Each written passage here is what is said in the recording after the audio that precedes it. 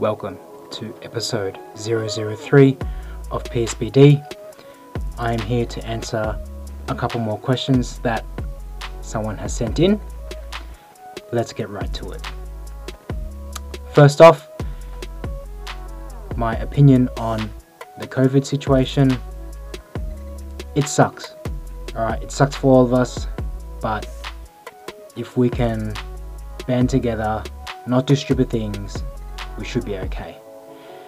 So I think the whole toilet paper thing is settled, so thank fucking God for that. That is that in a nutshell. What else do you want me to say? It's one of those things. Thoughts on Khabib gonna fight next UFC? I don't know. If it happens, that's great. I hope so. Khabib's a fantastic fighter. Man, he's good. He's good. Yeah, I'm excited. If he fights, I'll be certainly watching from home or something like that. So with those little things aside, the next question will be home workouts with no access to gyms. Right. A lot of people have covered this. A lot of fitness podcasts, a lot of fitness professionals have covered this. Okay. Here is my rough take on it. Make it easy for yourself. I separate it into categories: horizontal push, horizontal pull, vertical push, vertical pull, chuck some legs in there, chuck a hinge in there, maybe some core.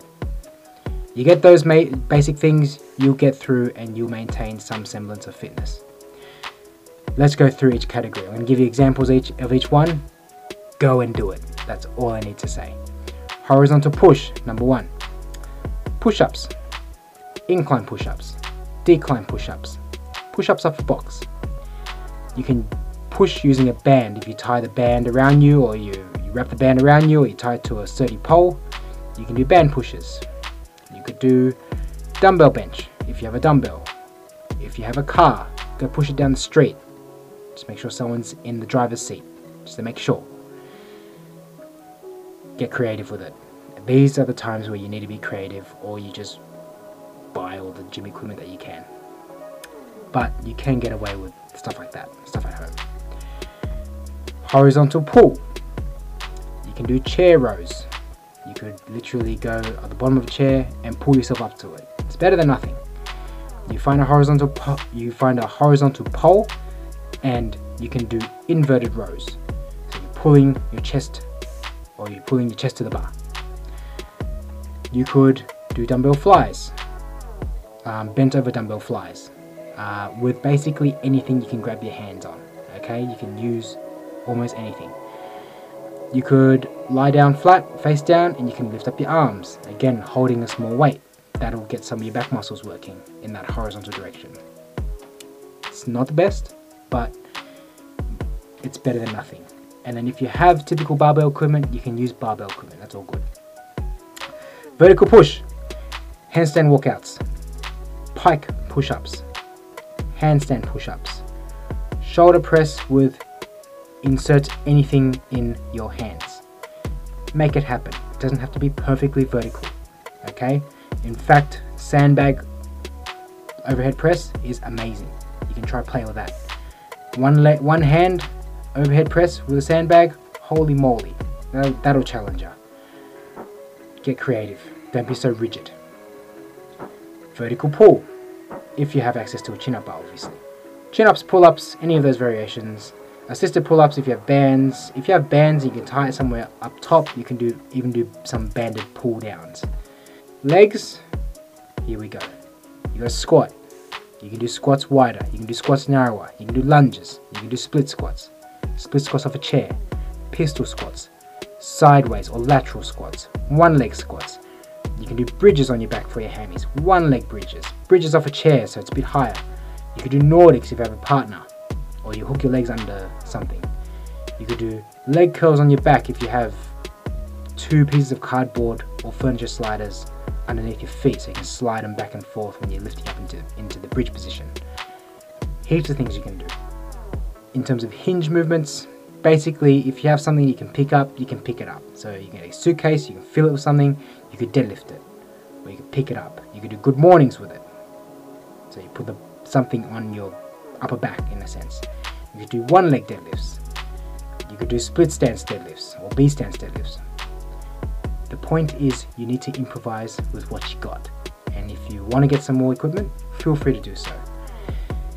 Don't forget you can use intensification techniques along with it. So you can do static holds. You can do rest pause. You can do slow tempo exercises. So you can throw all those things in there and you will have something for you to do for the rest of this sucky COVID-19 period. Don't forget, if you haven't been running, you can run. Just ease into it. Basically, you are forced to do something different. Embrace the challenge. Go for it. Alright, the final question is regards to, and it's pretty random, it's more sort of jiu-jitsu related, but spider guard versus butterfly guard in BJJ, I guess in terms of just overall general mechanics. So the easy thing to say is that spider guard typically needs a lot of hip flexion and knee extension, so your hammies probably need to be fairly mobile. You probably need a combination of active and passive flexibility. So you got to be able to pass, someone's got to passively pull you up there, but you got to be able to get there yourself ideally. So you typically would need to have one or both legs be fairly flexible with your hammies. The more flexible you are, the more you can get away with, especially with a sport like BJJ. This is in contrast to butterfly guard, which butterfly guard, in a sense where you're sitting sort of with your feet together, so to speak, and your knees are out, like you're doing a butterfly groin stretch. Pretty much how you do a butterfly groin stretch. So in terms of that movement, you need a lot more hip abduction and external rotation. So if you're thinking about the spider guard, if you want to improve that, go do front splits. You want to do butterfly guard, go do side splits. That's the easy way, but it's a lot more complicated. It's a bit more complicated than that, but it's a general idea. Don't forget, you must consider the role of the spine. Your spine needs to be mobile. Obviously it needs to be strong as well, but it needs to be mobile enough as well, because you're going to be grabbing feet, you're going to be reaching, you're going to be bending sideways to grab your opponent's feet, even your own feet, even your own hands. You're going to be bending and twisting a lot. You need your spine to be very, very mobile and flexible. So if you're going to focus on those things and you'll be right. That's basically those questions in a nutshell. If you guys have any other questions, shoot. Other than that, go out there, get fit, get strong. Take your time. If you haven't done it before, just take your time and build it up nice and slow. Okay? Peace out. If you've survived this long, thanks for listening. Now, don't go off into the sunset and blindly do what I may have said or recommended. Seek proper advice from qualified healthcare professionals. Like, comment, subscribe, or book in if you'd like us to assist.